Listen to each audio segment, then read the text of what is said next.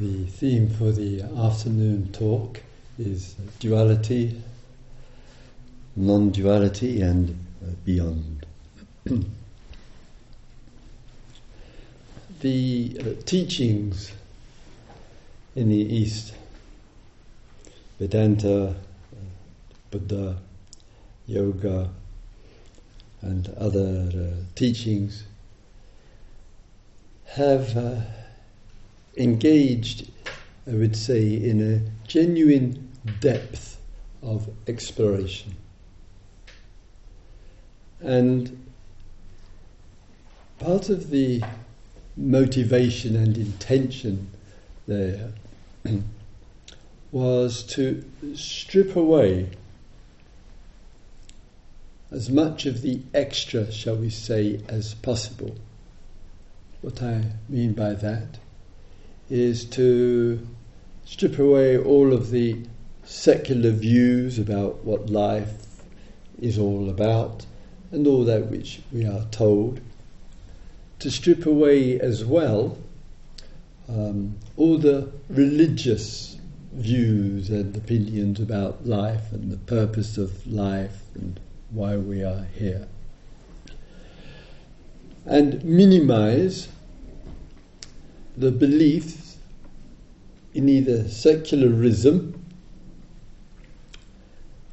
with its emphasis quite often on identity, success, materialism, security, and so on. And the dependency in the beliefs as well, which religion offers, for better or worse.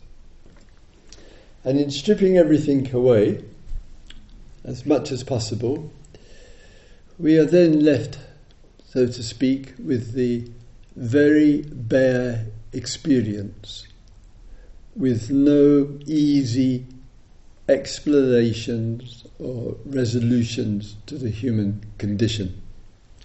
We have stepped back from all of that with the wish to and endeavour to create some space, and we have this capacity of consciousness, that means to be conscious,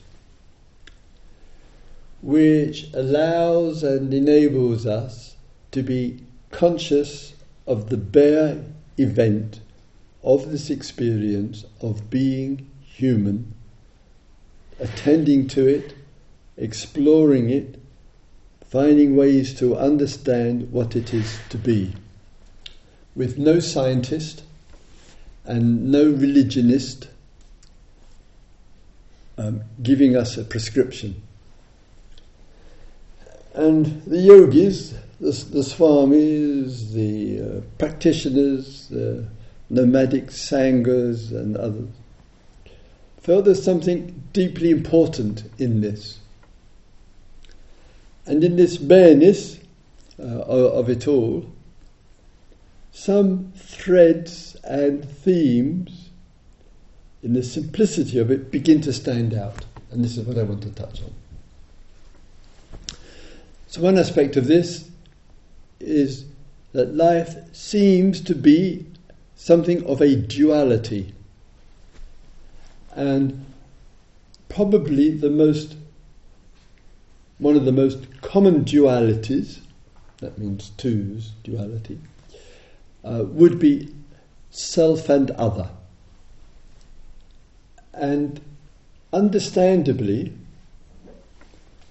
in this commonly held view of self and other, because we think that way, we speak that way, we communicate that way, we feel that way, it then becomes a kind of truth, such as the truth is, quote unquote truth here, the truth is I am here and you are there. And that is a duality. It seems completely obvious. It's confirmed so to speak, with our eyes and with our ears, and we take this duality as one, as how it really is. And so our relationship to life, what we do, what we say, how we are, is regularly and frequently moving through the single view, this is me, this is who you are, this is the duality, and this is what I am addressing. And we're so used to it, it becomes a collective truth. It becomes the reality there. We also, in the dualities of this world that we participate in, is when there is a kind of contrast between one and the other.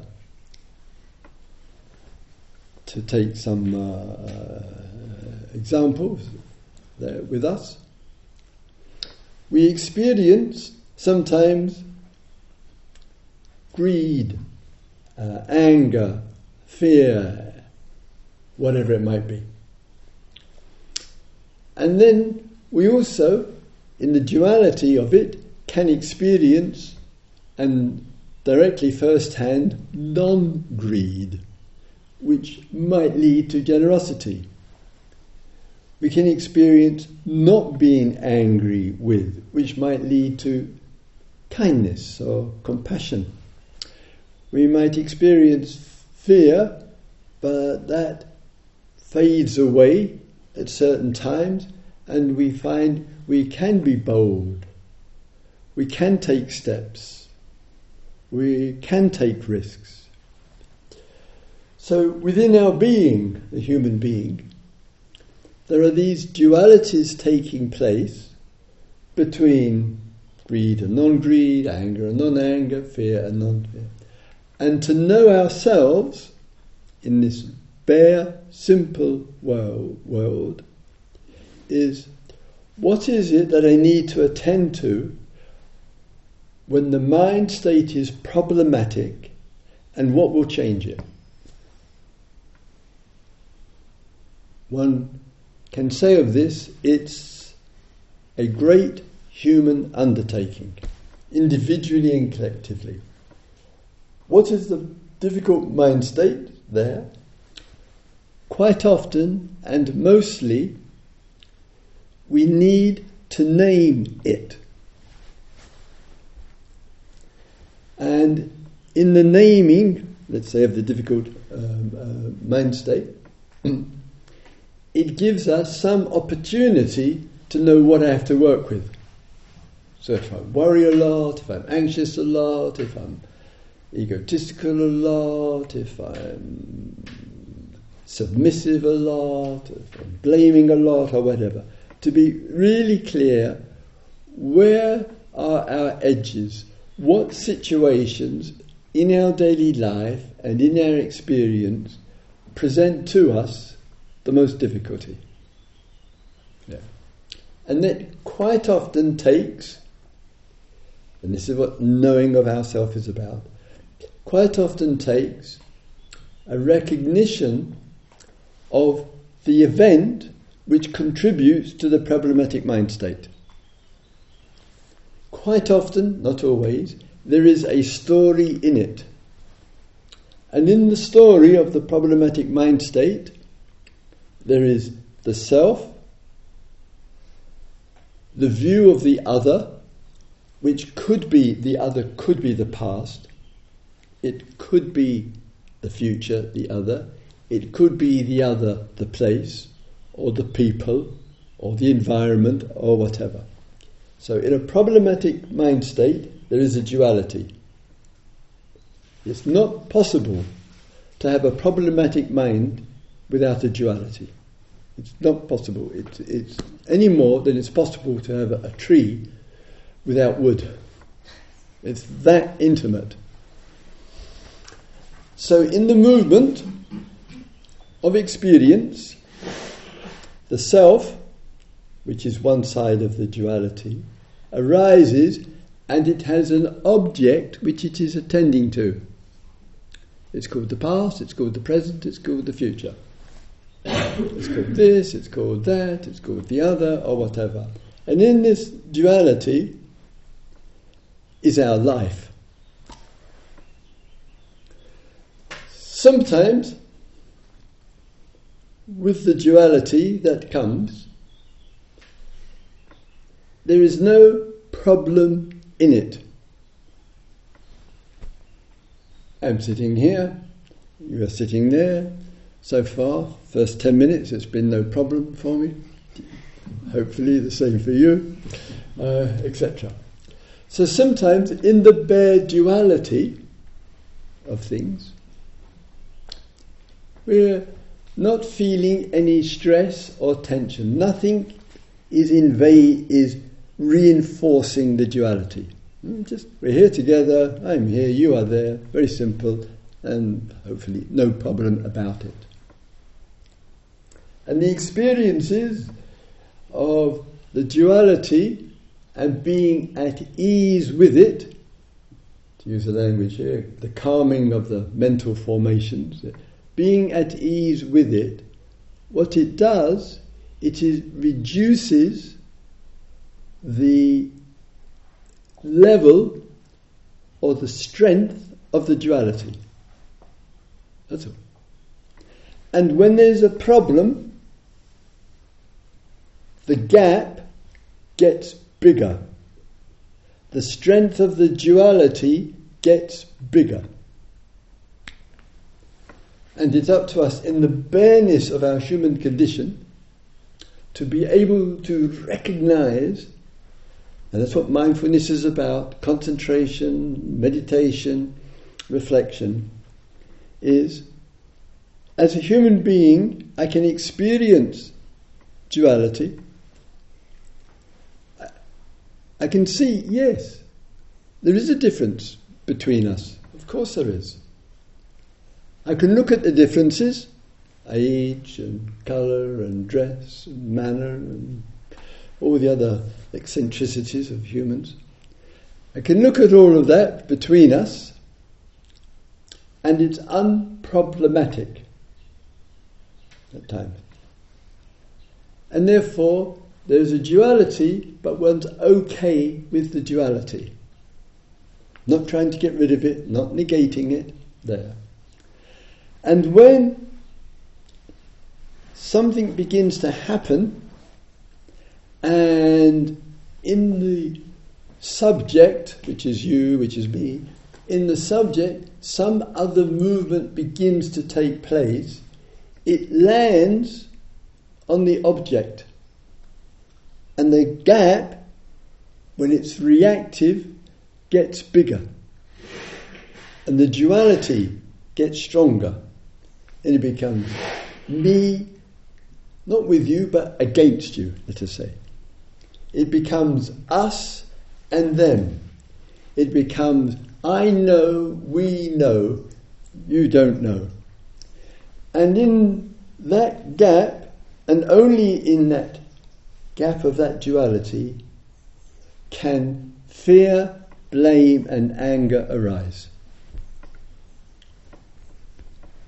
That somehow or other we have reinforced a gap which isn't the influence of the past, that means our history, and there is a reaction, which means it is an action, let's say blame, let's say fear, let's say abuse, let's say negativity, let's say anxious about.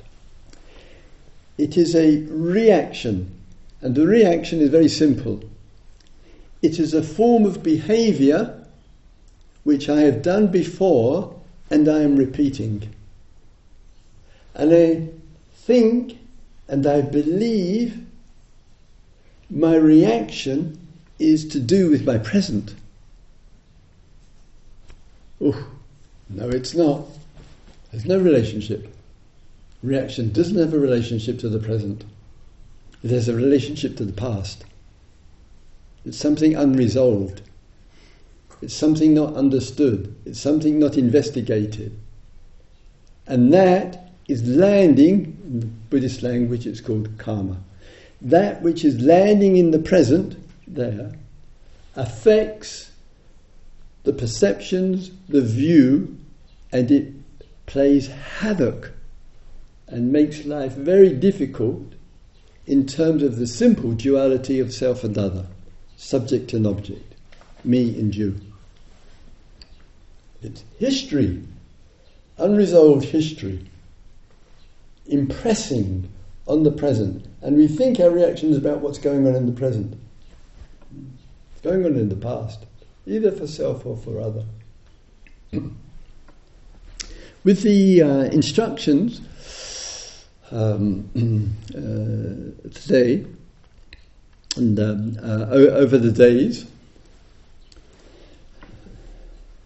there is the sequence which Ula has been sharing with you, and just on the actual discourse itself,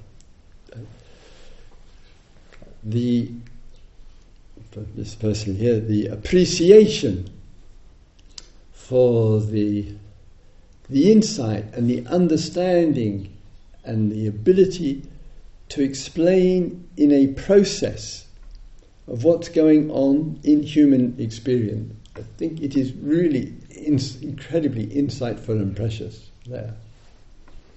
And our experience can confirm it. And it's the criteria. So the experience of breathing in and breathing out will contribute with practice towards more calm and steadiness. It's a contribution. Our experience of breathing in and out will put us closer to the body. We will see pressures and stress and aches and pains. The quiet concentration which we develop and applying it to the object, still the subject-object dynamic, to the object, the pain in the shoulder pain, the irritation or whatever. And that power of mindfulness, concentration, calmness can help to dissolve that.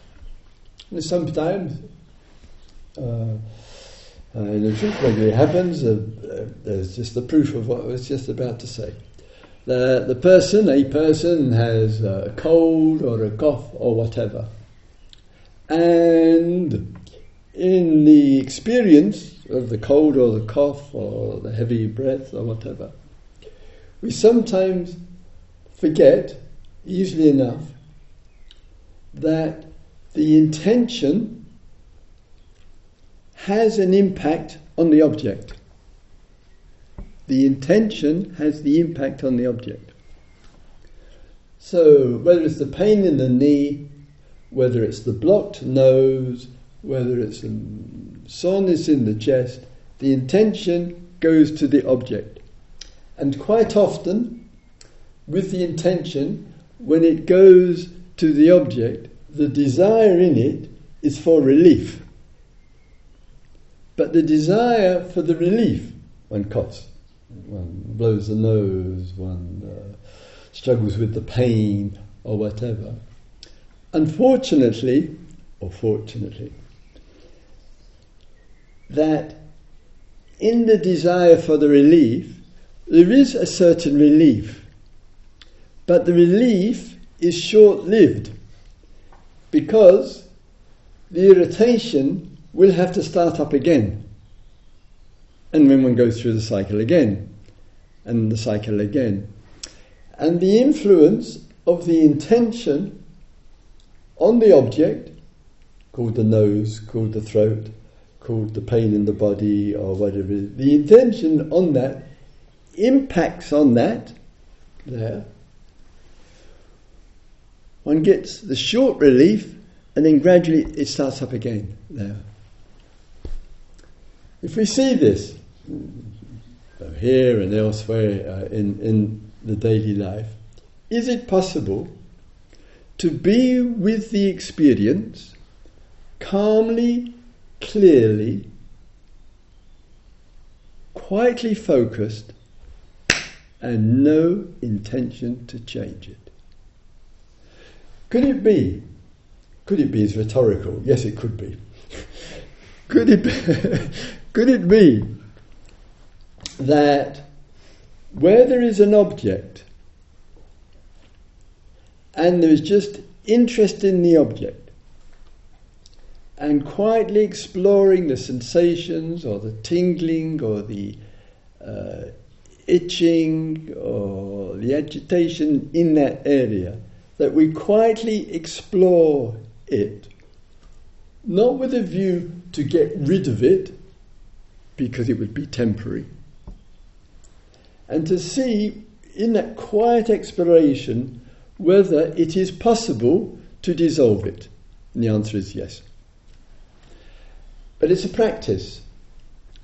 And why is it important? Not just for some silence in the hall here, not because it's a good thing to do, because it's a training to deal with things in life which the intention will not make any difference to.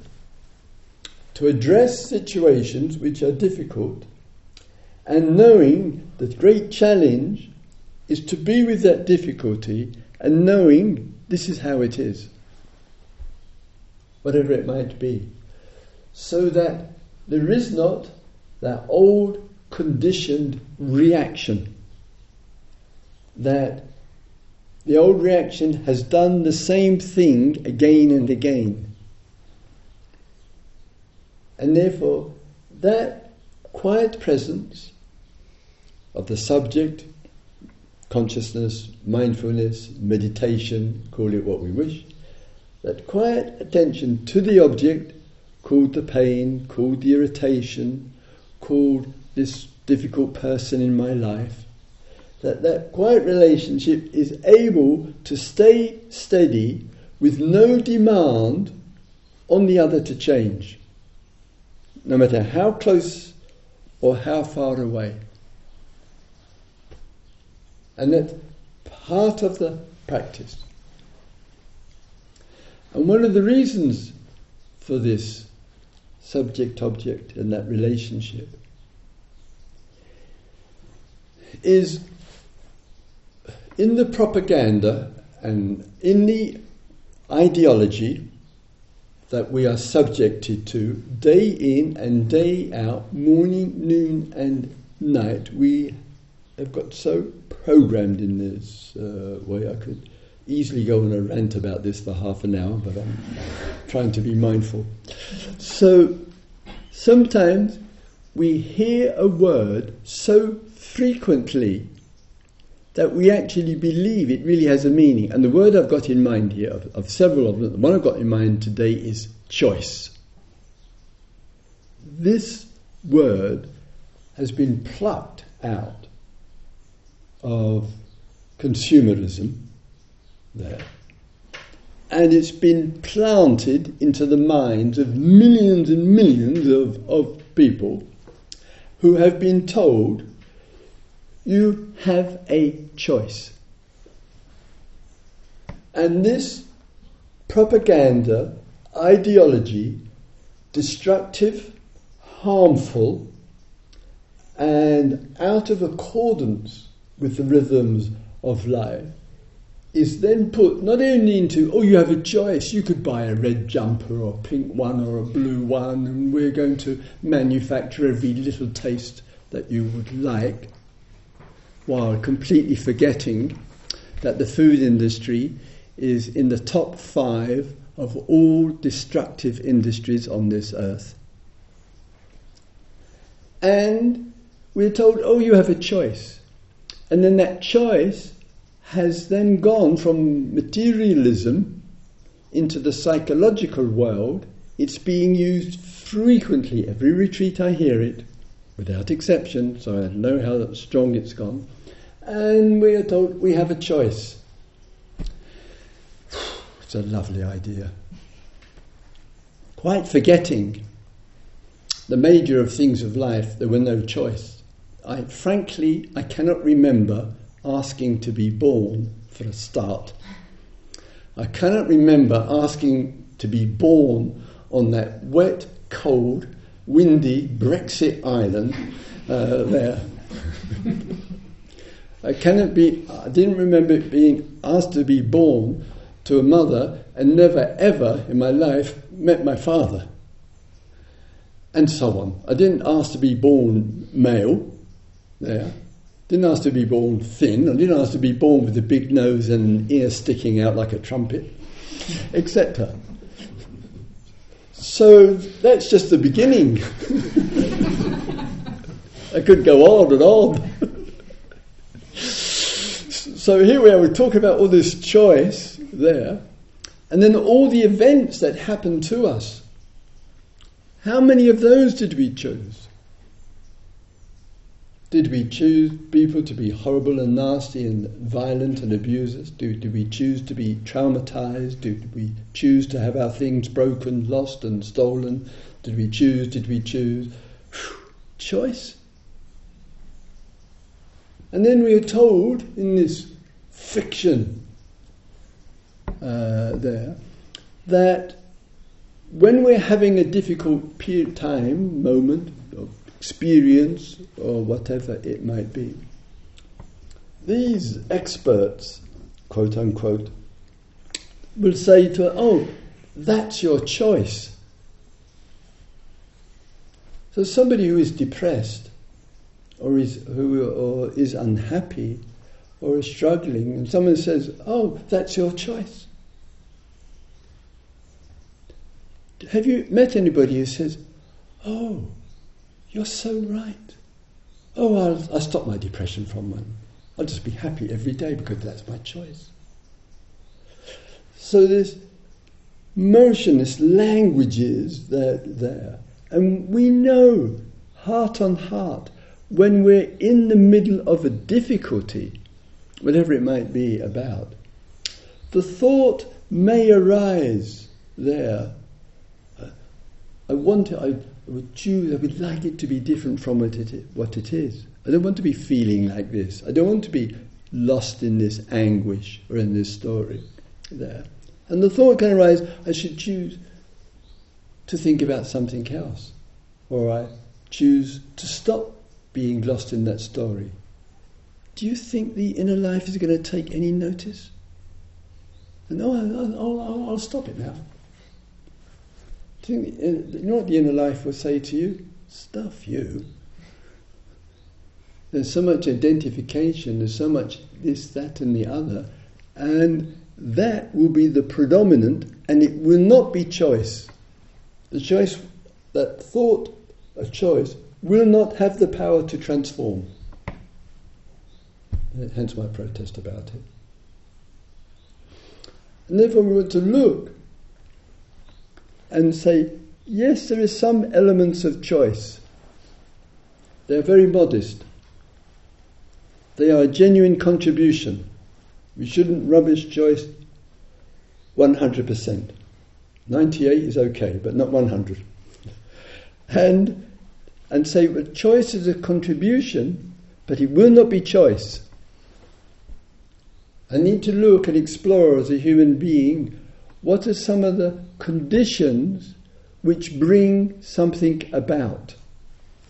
So we're going to speak about choice, we're going to speak about the choice to look quietly and respectfully, perhaps with the good counsel of another or others, of what brought something about, and that which has emerged, which has come about. If I can just change one or two things in that, the whole thing will collapse. To use the Buddhist language, it is dependently arising, is the technical term. So something which is dependently arising, like a house of cards, you just take one card out, another card out, the whole thing collapses. What is the change quietly needed, maybe one or two or three things, which will change the whole way of looking at any difficult situation?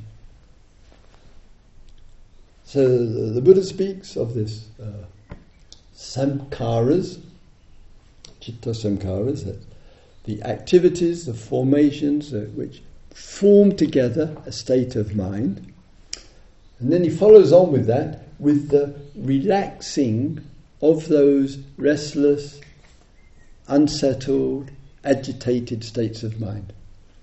And one of those things which contribute to the calmness of being, the calming of bodily formations or mental or emotional formations, is presence and awareness of it. What do I need to be clear about here? What are the changes? If I can't see clearly enough, do I need the good wisdom and support of others? Do I need to find another way?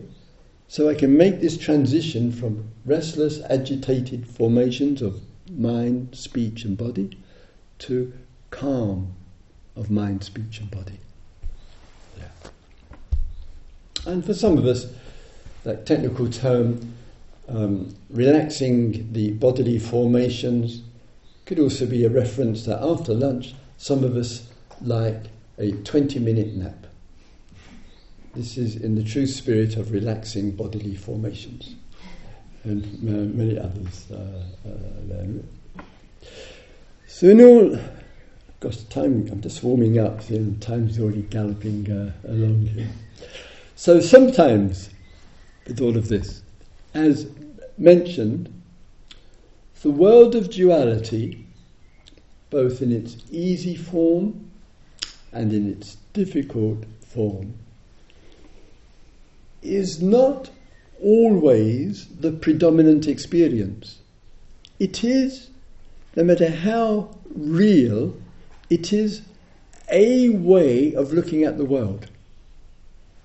I'm here, you are there, etc. And there are experiences which reduce significantly that everyday experience of self and other, consciousness and its content, the subject and the object, this with that, many ways to describe it. And therefore some experiences, both in meditation, in daily life and spontaneously, move away from that, and what is sometimes, in the old tradition, refers to a non-duality. And perhaps one of the most common expressions of this is sometimes there is a real, genuine sense of oneness. Not only oneness of the whole being, which is lovely and beautiful, but a real sense of oneness with life around. I like taking photographs, and then I pick out what I consider the better ones and put them into albums and put them on Flickr, the dreaded Flickr. And so at the moment there are around 15,000 photographs. I do apologise, it's not an encouragement to go and look at them, or any of them, but there. So sometimes out of the image of the photograph in this case, there's a short event around it. As an example, I have the privilege of teaching in the forest in Australia, subtropical rainforest. There, of course, ex-monk, a deep lover of the forest as well, and of course somebody got enlightened under a tree, I can't remember his name, so another connection with the forest. And one place a few years ago, a place called Yarrahapani. It's a place in New South Wales there, and before the retreat begins, we meet together there, and the first thing the manager does is to pay respect to the Aboriginal community and expressing our gratitude and our gladness to have the privilege to be on their land to offer this retreat. And the few words I said in Aborigine of gratitude and appreciation. 5 minutes from the forest, walking, there is a beach. Not like Brighton Beach in England, which is stony and overcrowded. You go down to the beach and you look that way and you look that way, and we could have been standing there 5 or 10,000 years ago and the scene would have been exactly the same. You can't see a house, you can't see a building, it's just the cliffs, the long sand and the forest. It's Garden of Eden stuff there. And there's a woman sitting on the beach there. I took a photograph. Lovely presence, lovely posture there, and just her, and at either side must be 4 or 5 kilometres maybe, I can't remember now, of there, and she's right there in the middle, facing the ocean. Boom! Beautiful to see there. And sometimes in the oneness of these experiences, and for her, I spoke with her later of course, there, the elements and the human element are fused together. And what is precious about it, let's take the beach for example, we have such a strength of the elements, the ancient elements there. One's got the earth element, the sand, the beach, under the backside, under the feet. There's the air element, the breeze, the wind coming. There's the heat element, the sunshine, the blue skies and so forth. And then there's the ocean, the water element. And then there's the 5th element, as the Buddha said, akasha, space. So you've got element, element, element, element, strong, powerful, like it's been for millions of years. And then one's got this other, the 6th element, along with earth, air, heat and water and space. You've got the 6th element, which is equally important, consciousness, which is at one with the elements. Wow, beautiful, beautiful. And in that it's all the same stuff, so to speak. Even calling it elements makes a discrimination. But in the bareness of the experience and the oneness of the experience, it's all the same stuff together, and it's remarkable. And the yogis, the meditators, the mystics there have pointed to the importance, not ultimately, remember, to the importance of these beautiful spiritual, mystical, meditation, religious experiences, or call it what we will, not only for the precious thing that it's for our being there, but also so that we remember the way I look with the dualistic view, whether it's a quiet dualistic view or whether it's a tortured dualistic view, it is only the view. It is not the authentic reality.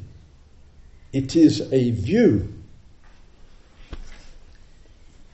And these non-dual experiences, of which there are a range of them, I've just touched on one with you this afternoon, are really worthy of our interest, really worthy of exploring and having a sense and a love for that. It helps immensely to expand, to open up our life in a whole variety of ways.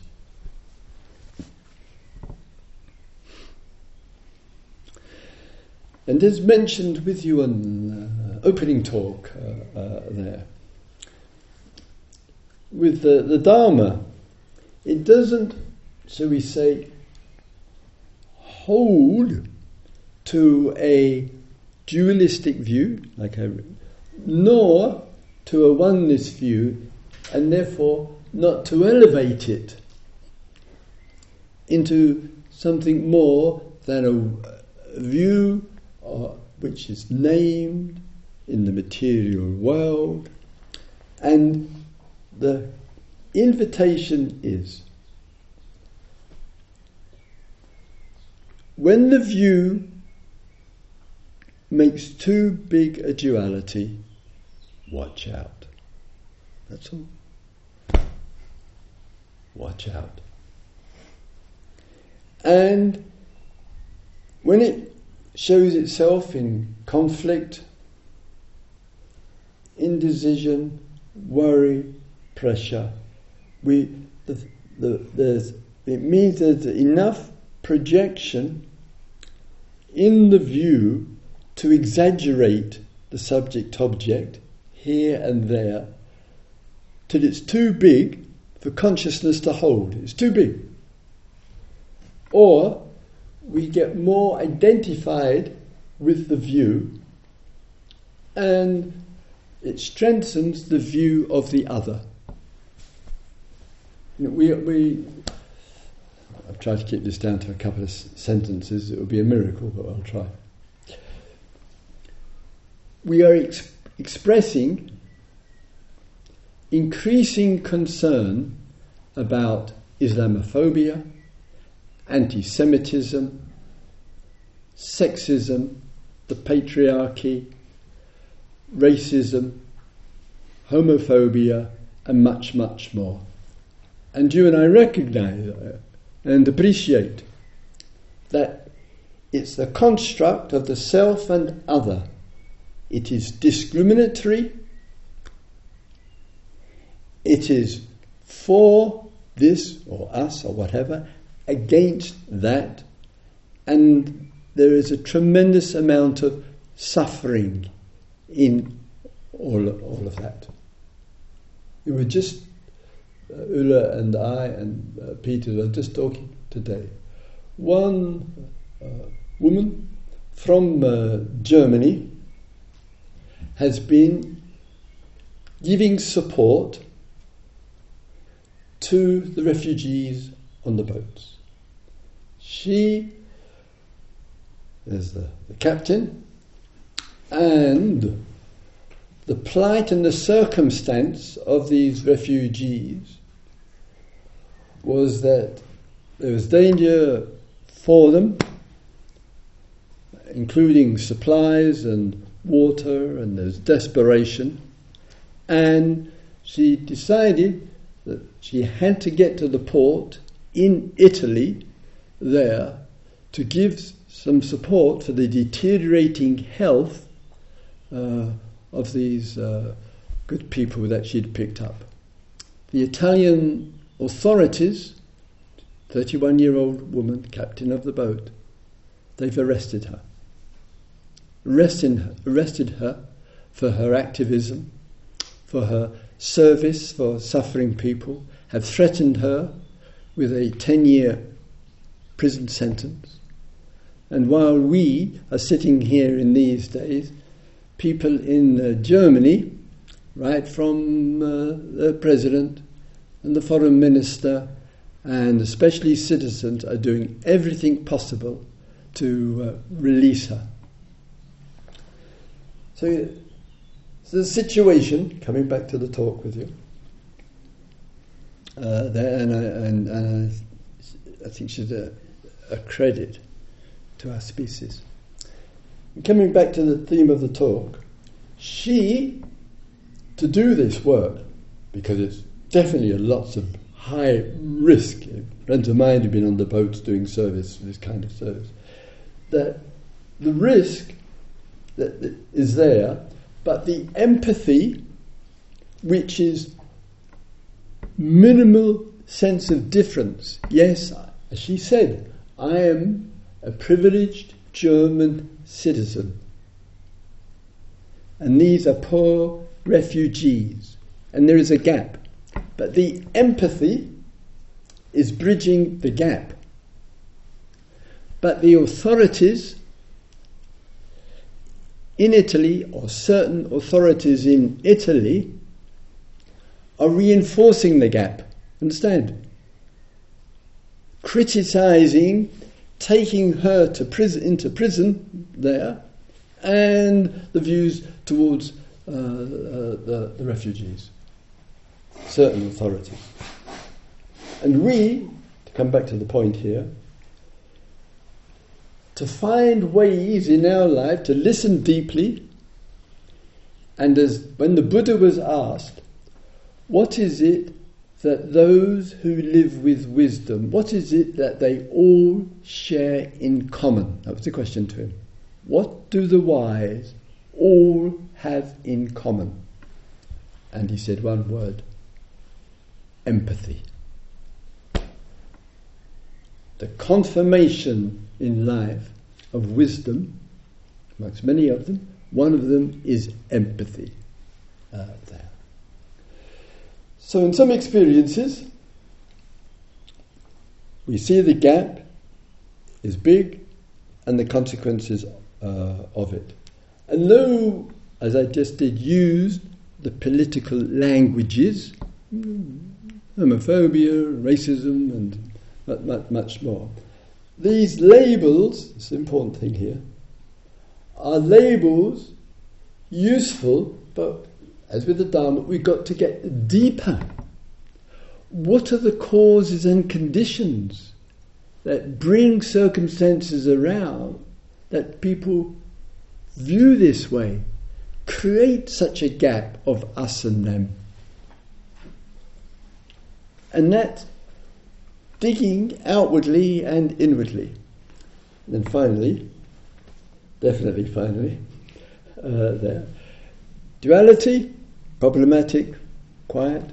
Non-duality, the range of experiences, the lovely meditator sitting on the Australian beach, and of oneness, of non-duality.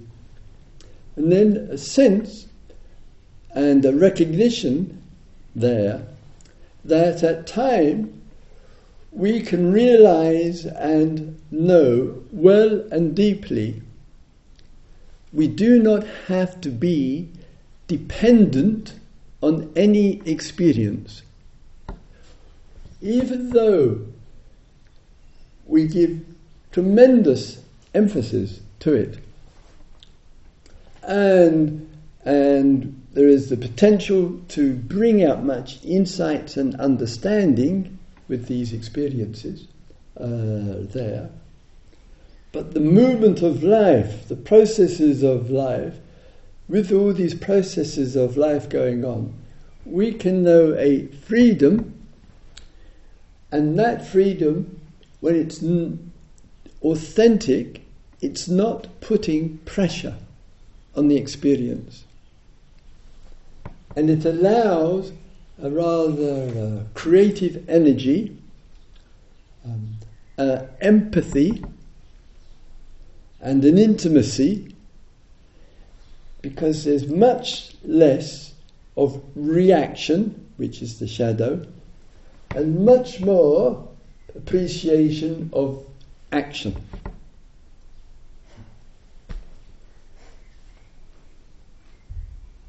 And these teachings are a liberation of the wise, appropriate action of the heart and mind, the liberation of the voice to act, to speak up, and also a liberation of the body in terms of the steps, literal as well as metaphorical, of that which we can take. And when you and I are less under the pressure of the old, it frees up the being there. And we take an interest in the small irritations of life, because if we can't handle those, it's going to be a lot harder to handle the big ones. And they're around, and sometimes a small irritation is our knee, it's our ankle, it's our tiredness, it's our snotty nose, whatever it might be. We say we're going to take an interest in that, going to explore that, in order that in the exploration of that, it gives us the skills and the resources and the ability to know how to deal with the bigger ones. This is the laboratory. All right, let's have a quiet minute. Thank you for listening.